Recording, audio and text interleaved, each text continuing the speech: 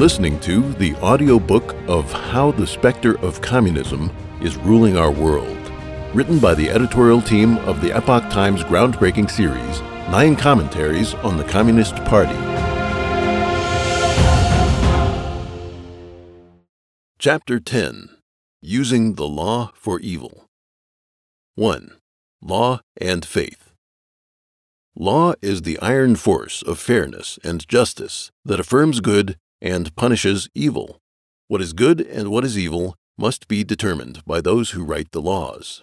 From the perspective of faith, these criteria come from God's. Religious scriptures provided the basis for the laws that govern human society. The Code of Hammurabi in ancient Babylon was the first written law in human history. Engraved in the stone tablet above the code itself is a powerful scene. Shamash, god of the sun and justice, bestows the laws to King Hammurabi. This is the depiction of a god granting a human sovereign the authority to govern his people using the rule of law. For the Hebrews, the 10 Commandments in the Old Testament were considered to be simultaneously divine as well as secular law, a tradition that became the foundation of Western legal culture. Starting with 4th century Roman emperors and the East Roman Justinian I and his successors, and continuing to Alfred the Great, the first of Britain's Anglo-Saxon kings, the legal system took the 10 Commandments of Moses and Christian doctrine as its inspiration. Followers of religion believe that in order to be considered legitimate, the law must accommodate divine standards of good and evil as well as religious teachings. The thinking behind nonviolent civil disobedience in the United States can be traced back to early Christian doctrine. The Roman emperor commanded that Christians worship Roman gods, and that statues of the emperor be erected before Jewish synagogues.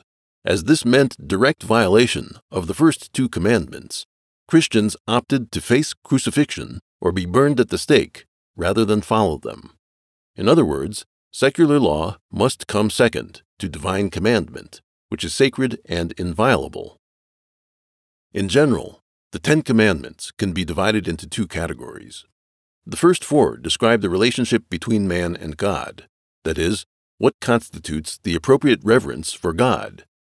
The other 6 govern relationships between people, and at their core reflect Jesus' teaching to love others as you love yourself.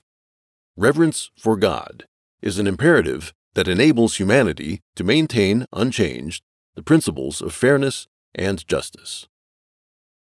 The same is true of China, where historically the law was made widely known by imperial decree. The emperor, or son of heaven, must follow providence and the principles of heaven and earth. This is the Tao, or way, imparted by Lao Tzu and the Yellow Emperor. The Han Dynasty scholar Dong Zhongshu said, quote, "The greatness of Tao originates from heaven. Heaven never changes, and neither does the Tao." In ancient Chinese usage, heaven is not an abstraction of the natural forces, but a supreme God. Faith in the Tao of heaven forms the moral bedrock of Chinese culture. The Chinese legislative system derived from this belief influenced China for thousands of years. American legal scholar Harold J. Berman believed that the role of the law coexists with compliance to overall principles of social morality and faith. Even under the separation of church and state, both are mutually dependent. In any society, the concepts of justice and legality must trace their roots to that which is considered holy and sacred. Put another way, the law must carry authority, which comes from the fairness and justice endowed by gods. Not only is the law fair and just, it is also holy. The modern legal system retains many facets of religious ceremony that strengthen its power. 2. Law as an instrument of tyranny under communist regimes. Communist parties are anti-theist cults. They will never follow the teachings of righteous gods in their legislative principles, and they aim to sever society's link to their ancestral culture and traditional values. From the very beginning, there was no prospect for communist parties to maintain fairness or justice. A. Extralegal policies of state terror. In traditional society, Christians talked about loving others as you love yourself. Confucian teachings say that the benevolent man loves others. Here, love is not limited to the narrow concept of love between a man and a woman, or the love that exists among family members or friends. Love also encompasses benevolence, mercy, justice, selflessness, and other virtues. With this cultural foundation, not only is the law sacred, but it embodies the spirit of love in human society. No legal system can hope to account for any and all possible forms of conflict and provide judgments for each. Thus, laws are not only specific regulations, but they must also factor in the subjectivity of all parties. The judge must follow the spirit of the law and pass a verdict that abides by the principle of benevolence. In the Temple of Jerusalem, Jesus firmly warned the Pharisees for their hypocrisy, for despite strictly adhering to the words of Moses, they ignored virtues required by the code, such as justice, mercy, truthfulness, and the like. Seeing beyond literal meaning, Jesus healed on the Sabbath and sat with Gentiles, for what he cared about was the spirit of kindness within the doctrines. By contrast, communism is rooted in hatred. It not only hates God, but also hates the culture, lifestyle, and all traditions that God's established for humanity. Marx did not mince words in expressing his desire to doom himself to ruin and bring down the world with him. He said, quote, "With contempt shall I fling my glove in the world's face, then shall I stride through the wreckage, a creator." Sergei Gennadievich Nechayev, the crazed revolutionary of Tsarist Russia, wrote in his pamphlet that the revolutionary, quote, "has broken all the bonds which tie him to the social order and the civilized world with all its laws, moralities, and customs, and with all its accepted conventions. He is their implacable enemy, and if he continues to live with them, it is only in order to destroy them more speedily." Nechayev demonstrated clear hatred of the world and saw himself beyond the authority of the law. He used the clerical term catechism to describe his vision of a cult that despises the world. He is not a revolutionary if he has any sympathy for this world, Nechayev said. Lenin expressed a similar view. Quote, "Dictatorship is rule based directly upon force and unrestricted by any laws. The revolutionary dictatorship of the proletariat is rule won and maintained by the use of violence by the proletariat against the bourgeoisie, rule that is unrestricted by any laws. Wielding political power to kill, torture, and mete out collective punishment in the absence of legal restraints is nothing other than state terror. This cold-blooded brutality is the first step taken under the rule of classical communist regimes. In the month following the Bolshevik overthrow of the Russian government in 1917, hundreds of thousands of people were killed in the course of political struggle. The Bolsheviks established the All-Russian Extraordinary Commission, abbreviated Cheka, and endowed it with powers of summary execution. From 1918 to 1922, the Chekists killed no less than 2 million people without trial.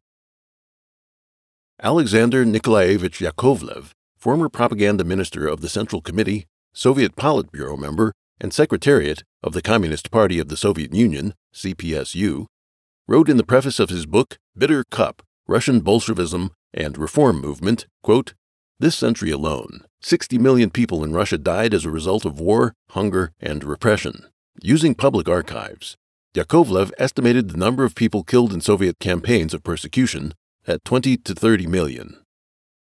In 1987, the Politburo of the Soviet Union set up a committee, of which Yakovlev was a member, to review miscarriages of justice under Soviet rule.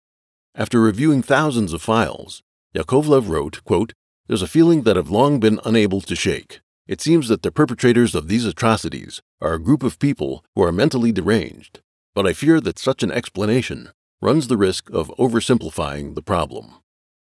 To put it more plainly, Yakovlev saw that the atrocities committed in the communist era didn't stem from ordinary human thinking or impulses. Rather, they were carefully planned.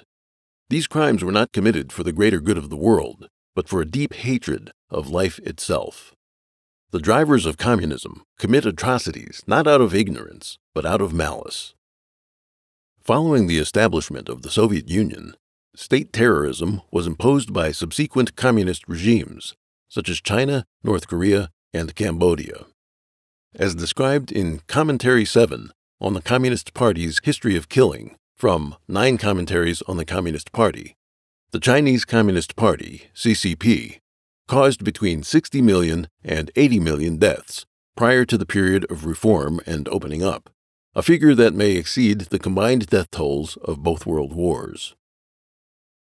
B. Ever-changing standards of right and wrong. While communism ignores all sense of legality to practice state terrorism in pursuit of its domestic goals, it puts on a show in front of Western countries by claiming it's committed to implementing the rule of law. It does this so that it can engage, infiltrate, and subvert free societies in the name of trade and economic partnership, cultural exchange, and geopolitical cooperation. For instance, at the outset of reform and opening up in 1979, the CCP passed a criminal procedure law, ostensibly to strengthen the judiciary institution, but this law has not been seriously enforced. According to Marx, the law is a product of class contradiction and a tool that embodies the will of the ruling class. The laws of a communist party come neither from God nor from a genuine love of the people or for the sake of maintaining a fair and just society. The interests of the ruling group, that is, the Communist Party, are all that matter. As the goals and interests of the party change, its laws change as well.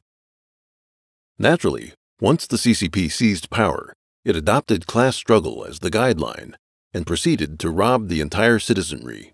It promulgated laws against the crime of, quote, counter-revolutionary activity, which applied to everyone who opposed the party's policies of theft.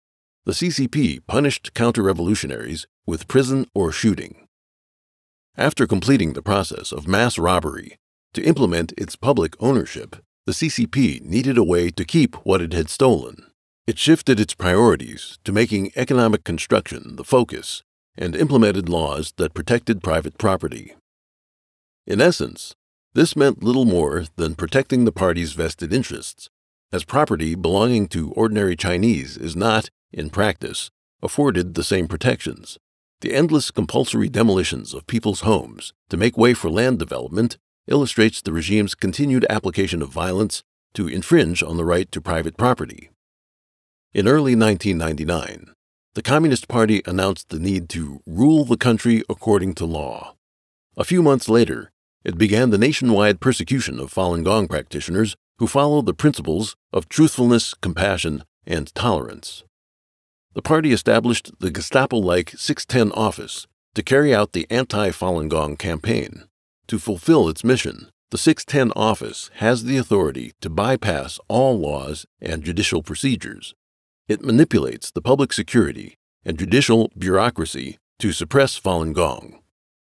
The party must continuously conjure new enemies so as to intimidate the people, cover up its monstrous crimes, and achieve the goal of brutal repression for its own sake. The modes and targets of persecution are ever-changing and include the campaigns against landlords and capitalists, the 1989 massacre of students in Tiananmen Square, and the suppression of Falun Gong practitioners and human rights lawyers. Accordingly, the law must change as well. In over 60 years of rule, the party has had 4 constitutions, the last of which has undergone 4 revisions since its introduction in 1982. Gaining experience from multiple political campaigns, the CCP has used the law to adjust and disguise its motives and actions. Sometimes it does not even bother to apply this camouflage. C. The Chinese Communist Party, official neglect of the law. The CCP fills its constitution with verbose language in an effort to show that it is committed to the rule of law and civilized international norms. In practice, however, the Constitution is never strictly followed, and rights such as the freedoms of speech, belief, and association are not actually protected. According to Marxist theory, law reflects the will of the ruling class and is an instrument in its governance. For a communist party, then, Passing and amending laws to suppress its enemies follows as a matter of course.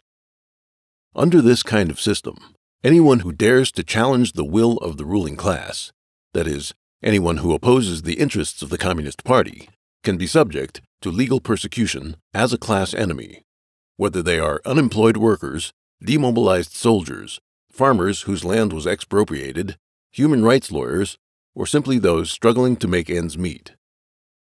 To lawyers practicing in communist countries, the laws on the books always make way for practical concerns. If a lawyer tries to cite the law and argue in favor of justice, the judge in prosecution will shut him down by talking about the supposed spirit of the law. They even blatantly say that the court is run by the Communist Party and must follow its orders, whatever the thoughts of these individual court workers. What they say indeed reflects the spirit of law that exists under communist regimes. The Chinese court system. During hearings involving Falun Gong practitioners persecuted in China, the judges may say these kinds of things. Quote, "Why are you bringing up the law? I care only about politics. The party doesn't allow defense. The leader's words are the law. The Communist Party leads the court, so we need to follow the party line. No legal procedure is necessary for Falun Gong issues. Don't talk to me about conscience." English philosopher Francis Bacon once wrote, quote, "One foul sentence doth more hurt than many foul examples, for these do but corrupt the stream, the other corrupteth the fountain." The laws of the Communist Party, ever malleable and only selectively practiced, hold no sanctity from which to derive legitimate authority. Over the past century, the spirit of law that governs the party's legal system has brought about countless injustices and overseen the deaths of 100 million innocent people, a debt of blood that no representative of the communist cause can ever atone for. A murderer must pay with his life, just as a debtor with money, as the common proverb goes. Were the Communist Party to truly enforce the law, it would become liable for its bloody history. 3. How communism warps law in the West. In communist countries, the devil manipulates the law as an instrument for maintaining its rule, reinforcing its ideology, and suppressing the people.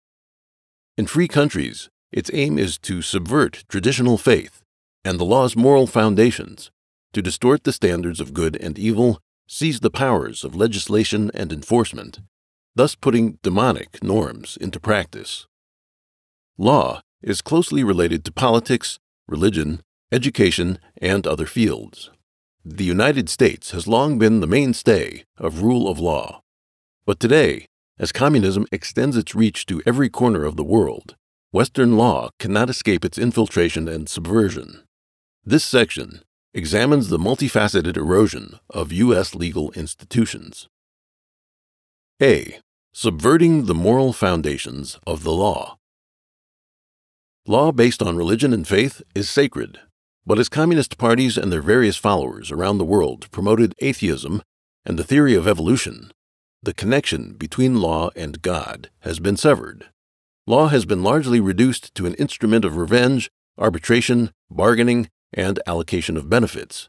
With its divine nature under siege, the spirit of the law began to shift from its role of maintaining fairness and justice to being the expression of popular notions and desires. This opened the door for the communist specter, working through its mortal agents, to pass laws of its choosing in order to undermine society and come closer to its destructive aims. In the United States, the communist influence in social justice and modern liberalism have appropriated the concepts of freedom, progress, and tolerance to alter the moral state of society, and with it, the moral foundations of the law. Using these causes to reject and destroy the law's moral and religious underpinnings affects what kind of laws can be passed and how they will be interpreted by the judges. Marriage, for example, is considered by traditional faiths to be a holy institution comprising the union of man and wife. Same-sex marriage, by definition, violates these teachings, and its introduction to society necessitates a shift in the legal definition and interpretation of the laws governing marriage. On the other hand, If people abide by divine commandment and uphold the standards set by their faith, the moral state of society will not change, and secular law will remain stable, as it is based on principles ordained by gods. If gods held a certain kind of behavior to be immoral 2,000 years ago, it should be immoral today as well. Liberalism, however, rejects traditional belief and moral judgment. It regards morality as a secular agreement that changes according to the development of society. Marriage, therefore, is regarded as a simple contract between two people who are willing to state their commitment to each other. Recognition of same-sex marriage is based on the ostensible premise of freedom and progress, but this premise is malleable and will inevitably result in the corruption of the law. Liberalism and progressivism have brought about the separation of traditional morality from justice. This was reflected in an abortion case that reached the Supreme Court in 1992. 3 justices stated, quote, "Some of us as individuals find abortion offensive to our most basic principles of morality, but that cannot control our decision. Our obligation is to define the liberty of all, not to mandate our own moral code." Put another way, what the justices meant is that the law prioritizes freedom over morality, and the values of liberty and morality are separate. But liberty, as established by the American Founding Fathers, is a, quote, "self-evident principle. That is, it is bestowed by God." Or, as the Declaration of Independence puts it, the Creator.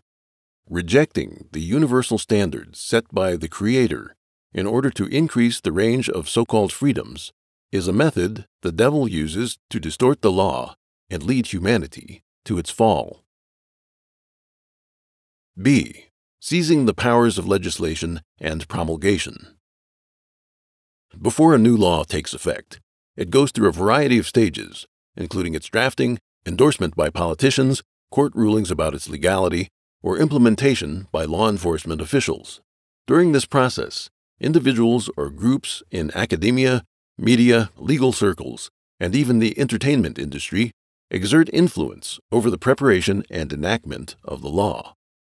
The communist specter found its representatives across society to take control of the legislative process. Various political lobbies made their best efforts to fill government agencies with leftists. In the judicial branch, they became judges, prosecutors, or other officials responsible for the carriage of justice. A liberal president will do everything in his power to appoint like-minded justices to the Supreme Court, where they will use their influence to warp the law, or he will use his executive powers to circumvent the legal system. Historically, liberal U.S. presidents have tended to grant more pardons. In a recent administration, the president commuted the sentences of 1,385 convicts and granted a total of 212 pardons, the greatest number since the administration of President Harry Truman. In one of his final acts, before leaving the White House, the president commuted the sentences of 209 individuals and granted pardons to 64 others. Most of those who received pardons were nonviolent drug offenders. One exception was a man who had been charged and found guilty of leaking 700,000 classified military documents. With presidential clemency, his sentence was reduced, and he served only 4 years of his 35-year sentence. While the president has constitutionally ordained power to grant pardons, overuse of this power works against the function and purpose of the law, which is to punish wrongdoing and support upstanding citizens. In 1954, then-Senator Lyndon B. Johnson of Texas, who later served as the 36th President of the United States, introduced the Johnson Amendment, which prohibits nonprofit organizations, including churches, from engaging in certain activities. Violators could have their tax exemptions revoked. Wary of this, some Christian churches have instructed their priests to avoid certain political topics while speaking at the pulpit, including controversial social issues such as abortion, homosexuality, euthanasia, stem cell research, and so on. The communist specter also manipulated all political groups in an attempt to change law enforcement through prosecutorial elections. One district attorney, sent to his position by progressive patrons and political groups, fired 31 prosecutors during his first week on the job. Calling for an end to mass incarceration, He also ordered the rest of his office to stop prosecuting for marijuana possession. There are similar situations in other states. The president of the Union for Prosecutors said that the effect was to call on prosecutors to pick and choose which laws they would enforce. In his opinion, it was a very risky phenomenon when the elected officials were asked to ignore laws they had sworn to uphold. Judges also have jurisdiction to cancel orders from administrative departments. For instance, U.S. immigration law gives the president the right to deny foreigners permission to enter the country in emergency situations. However, some judges, influenced by liberalism, considered a recent travel ban issued by the president to be religious discrimination. Their rulings delayed the ban for over 4 months until the executive action was upheld by the Supreme Court. Lawyers can greatly influence court rulings, and the political leanings of a legal association can have a direct impact on whether the spirit of the law can be followed. The founder of one lawyers' association with a nationwide presence is a self-avowed socialist who believes in public ownership and says that his ultimate goal is to establish communism. The association boasts a membership in the tens of thousands across the country and an annual budget in the hundreds of millions. It files lawsuits to support causes such as abortion rights, same-sex marriage, and the right of homosexuals to adopt children, as well as to combat discrimination against homosexuality, bisexuality, and the like. Liberalism and progressivism occupy key political positions across the United States and dominate academia, the media, and social movements. This has allowed the devil to wield unprecedented power over the legislative and judicial processes.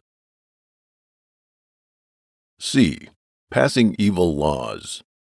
Prohibiting the praise of God. God is everywhere in American life. The country's motto is, "In God We Trust." This phrase is so common it's even on the dollar bill. The U.S. Declaration of Independence described God as the Creator and stated that human rights are what the Creator has given us. All U.S. government officials, including the President and judges, say, "So help me God," when they are sworn in. The most common ending to presidential speeches is, "God bless America." The Pledge of Allegiance, recited in public schools, describes the United States as one nation under God. Some of these traditions have lasted for more than 200 years, almost as long as the history of the United States since its founding. But in the past 60 years, they have been constantly challenged by communist followers. One National Lawyers Association aims to remove the Ten Commandments from public display across the United States. The most famous case occurred in Montgomery, Alabama. In 2001, the association called for the removal of a slate bearing the Ten Commandments that was located in the rotunda of the state court. They found a judge who had been appointed by a Democratic president to hear the case. In a 76-page verdict, the judge ruled in favor of the Lawyers Association. The specifics of the ruling may sound ridiculous. For example, the judge claimed that the solemn ambience of the rotunda, the frescoes behind the slate, and the atmosphere created by a picture window featuring a waterfall constituted sufficient reason to have the Ten Commandments removed.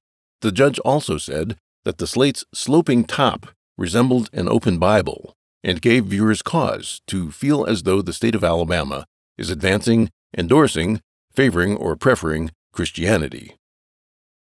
This is neither the beginning nor the end of the story. As early as 1980, the Supreme Court had banned the Ten Commandments from being displayed in public schools. This decision was the catalyst for an overall movement across the country to have the Ten Commandments removed from public view. In Utah, the ACLU even offered a reward to anyone willing to report those plaques and slates that had not yet been taken down. One U.S. Circuit Court ruled on June 26, 2002, that public schools were prohibited from holding sworn oaths because they included the words "under God." This decision was later overturned by the Supreme Court on June 14, 2004. This is an ongoing legal battle.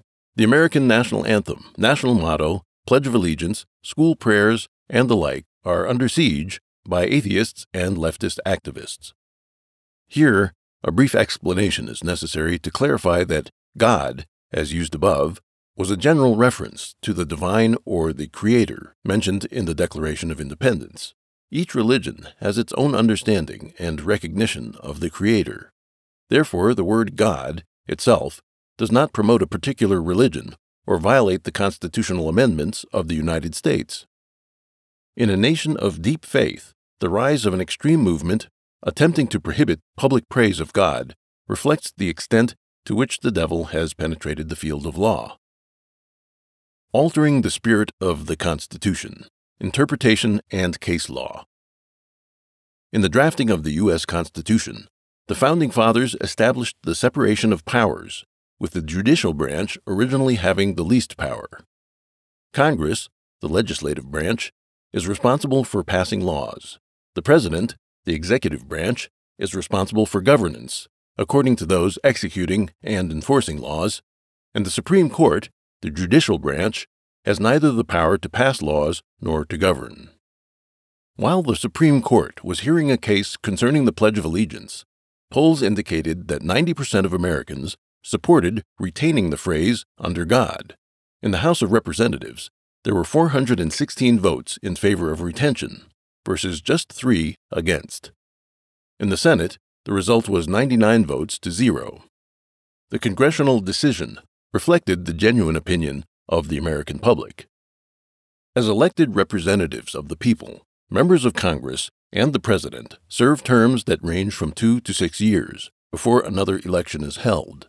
As long as the public and mainstream society are guided by divine standards of morality, the extent to which the President and members of Congress can fall toward the left is limited. For example, if mainstream society is against same-sex marriage, it will be difficult for a congressman or senator to support it. If these politicians go against public opinion, they risk being voted out of office. On the other hand, Supreme Court justices don't need to heed public opinion, since they hold their positions for life. Once appointed, they may work for decades. Furthermore, there are only 9 justices. It is comparatively easier to influence the decisions made by these 9 individuals than it is to alter the whole of mainstream opinion. Judges rule according to the law, and laws are passed or repealed based on the Constitution. Thus, in order to change society through legislation, it is imperative to change the Constitution. In the United States, amending the Constitution requires support from 2/3 of Congress and 3/4 of the states. These strict measures make it difficult to amend the Constitution outright. The progressive strategy is therefore not to amend the Constitution, but to change the original meaning of the words in the Constitution by reinterpreting them. They regard the Constitution as a living and continually evolving document, and going on precedent set by the Supreme Court, encode the views of the left into law.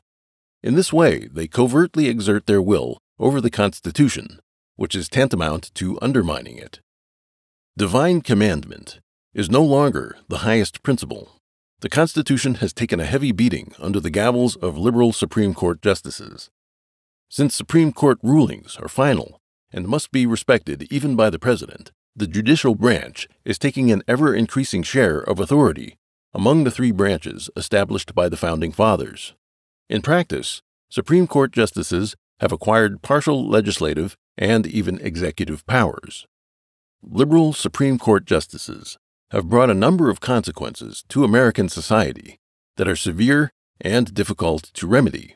As things stand, the Supreme Court can, through case hearings, order the removal of the 10 Commandments from public schools and spaces, rewrite criminal procedures, raise taxes, recognize the right to abortion and same-sex marriage, allow the publication and display of pornography, and so on.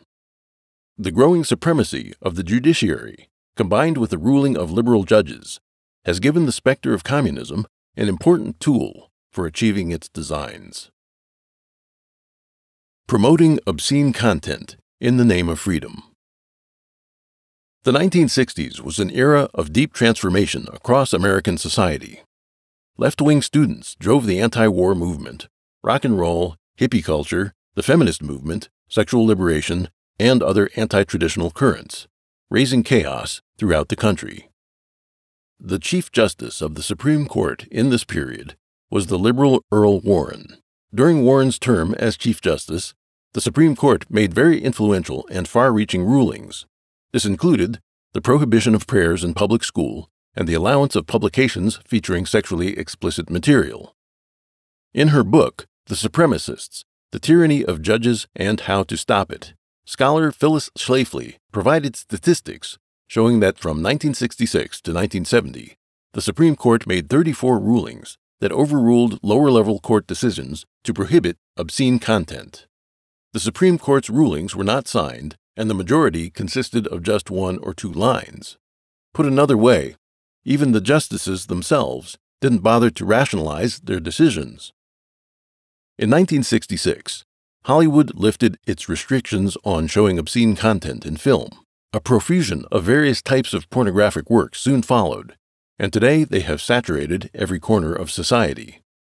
The First Amendment of the Constitution guarantees freedom of speech. It was intended to mean the right to express political opinions, not to manufacture and disseminate pornography. Legalizing drug abuse. As the world got ready to welcome the new year on December 31, 2017, CNN broadcast a piece of footage with multiple shots of a female reporter smoking marijuana. Visibly under the influence, she appeared disoriented and unaware of her surroundings. The broadcast received widespread criticism. In 1996, California became the first U.S. state to legalize marijuana as a prescription drug, and many states soon followed suit. By 2012, Colorado and Washington legalized marijuana for recreational use. That is, they legalized drug abuse. In these 2 states, planting, manufacturing, and selling marijuana to adults is completely legal. It has also been legalized in California. In June 2018, the Canadian government announced that marijuana use would become legal nationwide in the near future. Aside from causing serious damage to the human body, drugs are psychologically addicting. Once dependent, people can abandon all moral inhibitions in order to obtain more of the drug. On the other hand, those who support legalizing marijuana believe as long as marijuana can be obtained legally, that would be an effective way to reduce drug trafficking. They say that legalization allows stricter regulation over the drug and, accordingly, a reduction in drug-related crime. By legalizing drugs, many governments anticipate saving billions of dollars in revenue. But it's not hard to see that as greater numbers of people become addicts, lose their desire to work, and suffer poor health, productivity will fall and the aggregate wealth created by society will shrink. It is self-evident that legalizing drugs cannot increase government revenue in the long term. Furthermore, judgment of right or wrong shouldn't be based on economic profit, but on divine standards. Traditional morality sees the human form as sacred and created in divine likeness. Western religions believe the body is the temple of the Holy Ghost, while in the East, it was believed that the body could improve through cultivation to become a Buddha or a Tao. Drug abuse, then, is an act of desecration. According to a report by the Los Angeles Times, one of the important figures lobbying for the legalization of marijuana in the United States is a wealthy progressive. In March 2017, 6 senators wrote letters to the U.S. State Department requesting that this individual be investigated for using his foundation to promote progressivism abroad and subvert conservative governments. The legalization of drugs is an additional step in making people lose their inhibitions and cut them off from the divine. As society experiences turmoil and economic downturns, conditions arise for communists to establish political power. Legalizing same-sex marriage. The book of Genesis describes the destruction of Sodom. One of the crimes the doomed city's residents committed was homosexuality. This is the origin of the term sodomy, meaning sexual relations between men. Those with basic knowledge of the Bible would know that homosexuality goes against the will of God. In June 2015, the Supreme Court ruled in a 5-4 decision that same-sex marriage is a right guaranteed by the Constitution. When the ruling was passed, the U.S. president at the time changed the banner on the White House's official Twitter account to the rainbow flag in support of LGBT rights. The Supreme Court's ruling prohibited the 14 states that banned same-sex marriage from enforcing these laws. In August 2015, a Rowan County, Kentucky clerk refused to issue marriage certificates for same-sex couples due to her beliefs. She was later jailed for 5 days since she had defied a U.S. federal court order to issue the documents. In fact, the court had violated her constitutional right to freedom of belief. When the Supreme Court ruled in favor of legalizing same-sex marriage, former governor of Arkansas and former Republican presidential candidate Mike Huckabee called it judicial tyranny. Constitutional lawyer and scholar Phyllis Schlafly listed 9 methods judges use to undermine social morality. They rewrite the Constitution, censor acknowledgement of God, redefine marriage, undermine U.S. sovereignty, promote pornography, support feminism, handicap law enforcement, interfere with elections, and impose taxes. As of 2017, 25 countries and territories have officially acknowledged or accepted same-sex marriage, including developed Western countries such as the United States, the United Kingdom, France, Germany, Spain, Norway, Denmark, Finland, Sweden, Portugal, Belgium, Australia, New Zealand, and Canada. This is a disturbing development.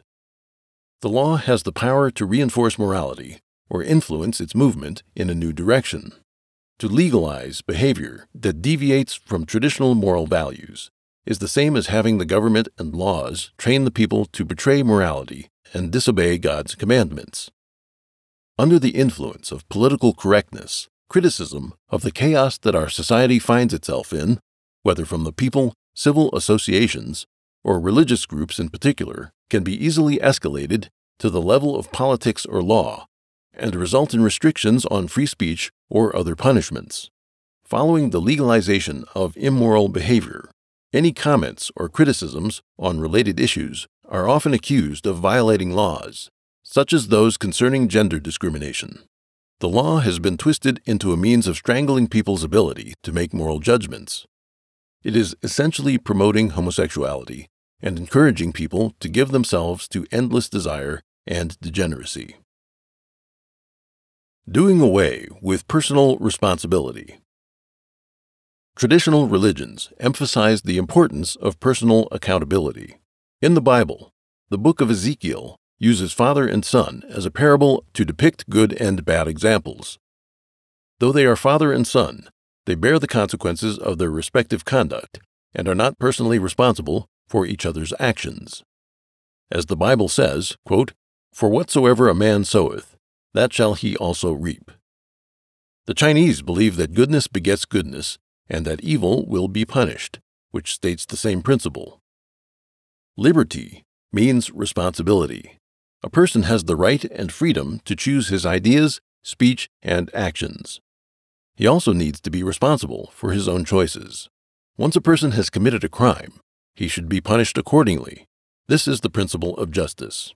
Liberal judges, however, encourage people to shirk their responsibilities and shift accountability to prevailing social conditions, such as their economic or racial background, physical and mental health, education, and other demographic parameters, allowing criminals to escape legal punishment.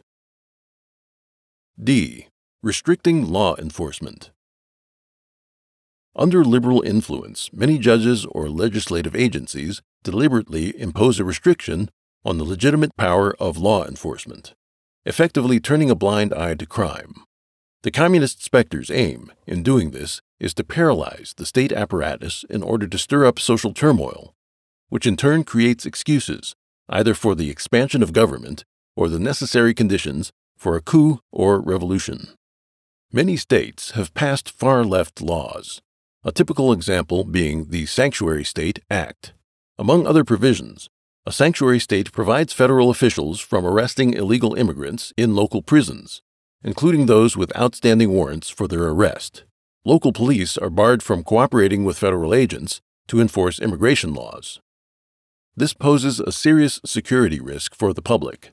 In July 2015, illegal immigrant Jose Inez Garcia Zarate shot and killed a young woman who was walking along Fisherman's Wharf in San Francisco.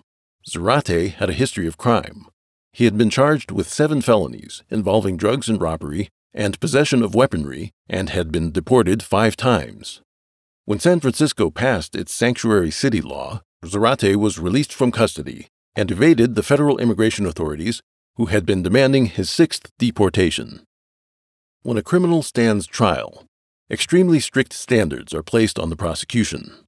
This is ostensibly to protect the legitimate rights of the suspect, but often the result is that criminals are able to take advantage of loopholes in the law. Cunning suspects, or those who enjoy status or privileges, who understand the law and regulations, or who hire capable attorneys, can drag out the legal process at great cost to the judicial system. Even guilty suspects can be very hard to bring to justice. Influenced by the spread of sexual liberation, verdicts in cases involving sex crimes often cite findings in recent research to argue that the damage caused by the abuse is little or non-existent. Many cases have been resolved by reducing the sentences of sexual predators. Many ordinary criminals have had their original sentences reduced as well, owing to budget shortages or on account of prisoners' rights. The real motivation, though, is political correctness, to weaken the power of the law, disturb social order, and pave the way for expanding the government further. For the law to be fair, it must administer strict punishments to those who commit unpardonable crimes. Since antiquity, murder has been punishable by death, but today some countries and territories have abolished capital punishment on such grounds as humanity, tolerance, or a supposed respect for life. Under the influence of twisted liberalism and progressivism, some people give undue weight to prisoners' rights, no matter the severity of the crime, while remaining strangely silent regarding the victims. If a murderer is fed and housed by taxpayer money, his loss of freedom is hardly a fair trade for the death of the victim and the trauma it causes to loved ones. Many researchers in the United States have found that capital punishment is effective in deterring crime. David Mulhausen, a senior policy analyst in the Heritage Foundation, testified in front of the Senate Judiciary Committee in 2007 that capital punishment has a deterrent effect and can save lives. In the 1990s, 3 professors, including Paul Rubin at Emory University, examined 20 years of crime statistics from 3,000 cities and towns across the United States and concluded that each execution results, on average, in 18 fewer murders. Even scholars who are against capital punishment must concede that it has a deterrent effect. By pushing the concepts of freedom and legality to extremes, the devil has distorted the law and robbed it of its sanctity. E. Using foreign laws to weaken U.S. sovereignty. When liberal judges can't find wording in the U.S. Constitution to support their personal opinions, they use laws passed in other countries to sustain their arguments. For instance, in the case of Lawrence v. Texas, 2003, a judge wanted to repeal a Texas statute, quote, banning consenting homosexual adults from engaging in sexual acts, but could not find anything from the Constitution to support his case. He then quoted an authoritative agency outside of the United States as saying that homosexuality was a, quote, integral part of human freedom in many other countries, and successfully repealed the law. This case resulted in repeals of similar statutes in 13 other states. Communist thought has spread around the world in different forms. The socialist trend throughout Asia and Europe is plain to see, and it has great influence in Africa and Latin America as well. Countries such as Zimbabwe and Venezuela are socialist countries in all but name. Even Canada is not free of its influence. Commerce and globalization have brought the United States into closer connection with other countries. In order to introduce elements of socialism domestically, liberal judges leverage the excuse of conforming to international convention and then use case law to alter the spirit of the Constitution. If even the United States, as leader of the free world, can't maintain basic traditional standards, the entire globe will be lost to communism. 4. Restoring the spirit of the law. Today, the law has been turned against the divine teachings that originally inspired it. legality, has become the tool the devil uses to trample upon the moral foundation of human society, bringing it to the brink of destruction. Anti-traditional and immoral legislation has weakened the ability of the law to maintain social order, leaving the expansion of state power as the only solution to the malaise. The French thinker Alex de Tocqueville cautioned that dictatorship was the only means of government that could bring people together in a society devoid of faith. Today's perversion of the law is eroding traditional beliefs and driving society toward tyranny. Should the devil succeed in obtaining full control of the law, it would prove a powerful weapon in the corruption of humanity. Under such circumstances, people would be left with only two options: either refuse to follow the authorities or betray their morality in order to comply with the degenerate laws. The former would mean the destruction of law in practice, for as jurist Harold Berman put it, quote, "The law must be believed in, otherwise it exists in name only." The latter option entails a slippery slope of moral decline, creating a downward cycle in which the law and the state of society compete in a race to reach rock bottom. In either case, society at large would have no way out of this demonic vortex. The 1958 book, The Naked Communist, lists 45 goals pursued by the Communist Party to infiltrate and undermine the United States. 7 of them concern the legal system.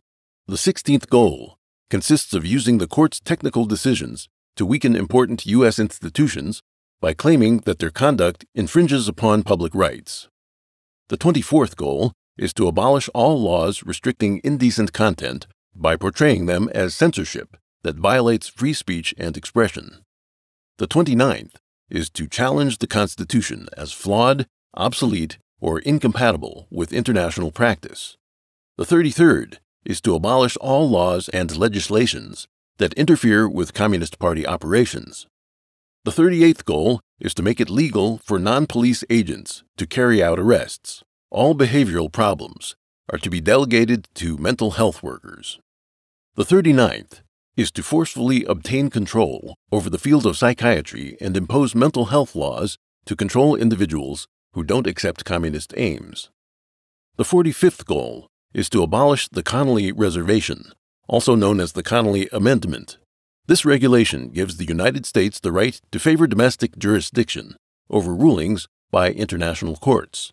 The purpose of this goal is to prevent the United States from protecting its domestic sovereignty and instead to have international bodies, such as the World Court, overrule the U.S. judiciary.